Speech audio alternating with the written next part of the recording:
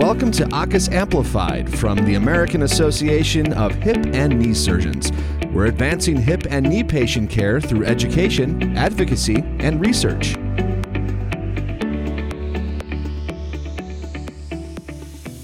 Hello and welcome to the American Association of Hip and Knee Surgeons podcast series. My name is Trevor North, and I will be serving as the host for today's podcast. I am a practicing orthopedic surgeon specializing in hip and knee replacement in Detroit, Michigan, and I'm a member of the American Association of Hip and Knee Surgeons Patient Education Committee. The role of the committee is to provide educational material to patients who suffer with conditions such as hip and knee arthritis, and the podcast content can be found at hipknee.aahks.org. And tonight we are fortunate to have one of my colleagues, Dr. Mark Giska, here to talk about pain and joint replacement. He's a senior staff anesthesiologist and a specialist in regional anesthesia and acute pain medicine with me at Henry Ford Hospital. He's also an assistant professor at the Wayne State School of Medicine. Our topic today is pain and as it relates to joint replacement, and our goal is to help provide you information about pain and joint replacement, the anesthetic process, and how surgeons and anesthesiologists work as a team to help minimize pain and improve outcomes following joint replacement. So Mark, welcome and thanks for joining me today to discuss pain and how it relates to joint replacement. Yeah, and looking forward to the discussion. So we're going to get into how and why managing pain around the time of joint replacement is so important. But first, I'd like to take just a little step back and try and discuss what pain is and how people perceive pain. So, Mark, how would you describe in basic terms what pain is and how someone might perceive pain? Right, and I like how you said perceive pain there, because pain for each person is different. If you think about the way pain works, basically, usually it starts with some sort of tissue injury that the body senses in the periphery, like in the skin or in the joint or the muscle. And then kind of that damage gets sensed by our nervous system. It sends a signal up the nerves to the spinal cord, and then the spinal cord kind of relays that signal up to the lower parts of the brain and then to the upper parts of the brain, the conscious part of the brain. So there's multiple, switches along the way in that pathway of pain. And then from when the body senses that initial injury until the conscious mind kind of senses or perceives that pain. And in our case, when you're talking about this tissue trauma, really we're talking about surgery, right? It's a tissue trauma, correct? Exactly. Yeah. And then I guess pain doesn't sound like a great thing to have. No one likes to have pain. In your mind, why do people have pain at all? Well, I would say, it starts probably, if you think about earlier in evolution or before we became these advanced humans, it's kind of just like an early warning system. Hey, this body part's just injured, and kind of the body kind of teaches ourselves to not re-injure it. If you think about if you get injured or you cut yourself or you get burnt on a stovetop, you kind of wince and you kind of pull that body part away from the thing that caused the injury. So it's kind of a necessary way we've adapted over time. Our bodies adapted over time again. And with surgery, though, it's an expected injury. It can kind of interfere, I guess, in the healing process. If it, our bodies are wired to kind of not push through the pain. But with surgery, it's an expected form of pain. And a lot of times it can kind of get in the way of rehab if that pain's really bothering us. So in a way, as physicians, we want people not just to have good pain control, not just because we care about them, want them to have like a better experience, but can also kind of interfere with the healing process or the recovery process as well. Okay, great.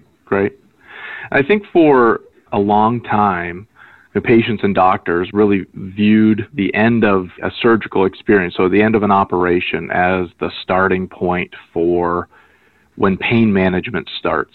Is that your view? Is it just pain medications after surgery for the experience of pain management in current medicine today?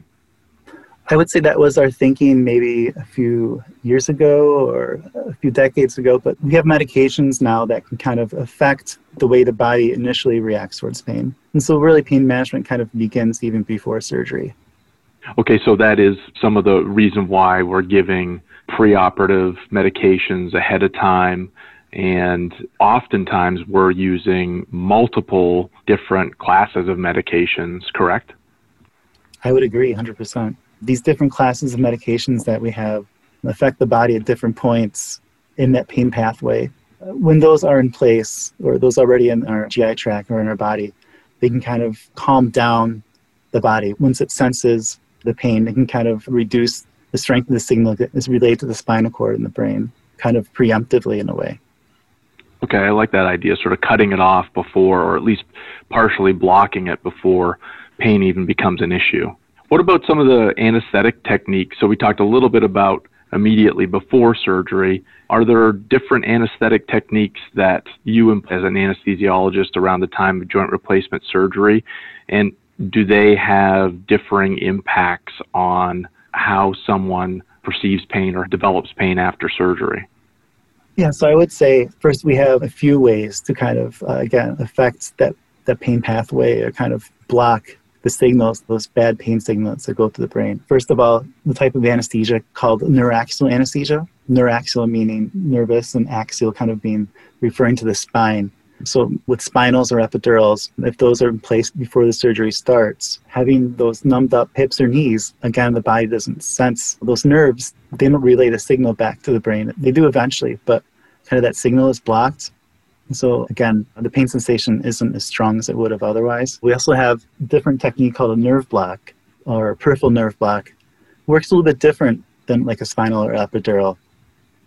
Those are done further away from the spine, kind of on a, especially for knee surgery, done kind of above the knee and on the thigh.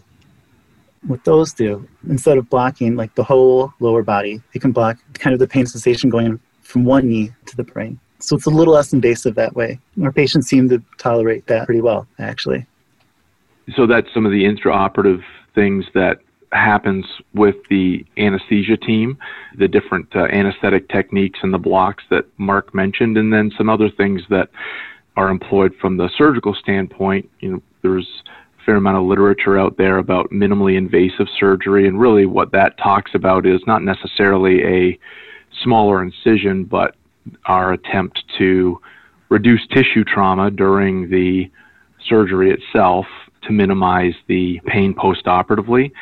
And then many surgeons will often do some type of a local infiltration of medication around the surgical tissues to minimize that pain or block some of that pain, like Marcus sort of pointed out, after the surgery itself.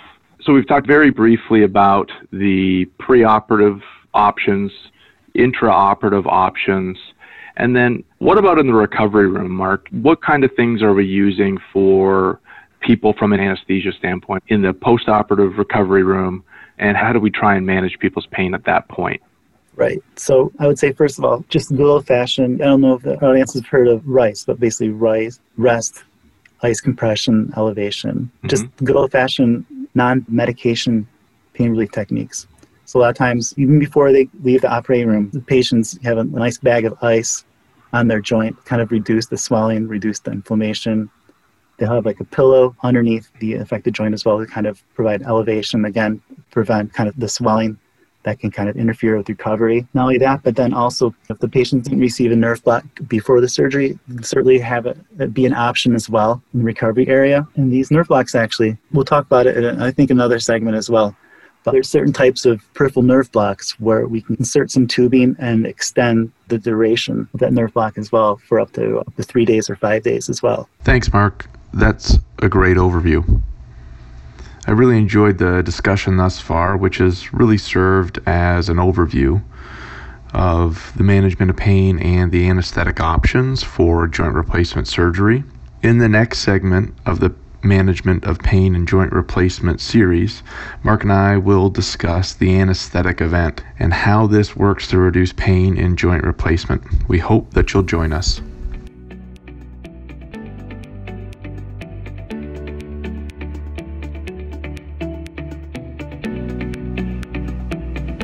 Thank you for joining us for AAHKS Amplified. Visit aahks.org to learn more about how members of the American Association of Hip and Knee Surgeons educate, advocate, and investigate in the field of hip and knee replacement surgery.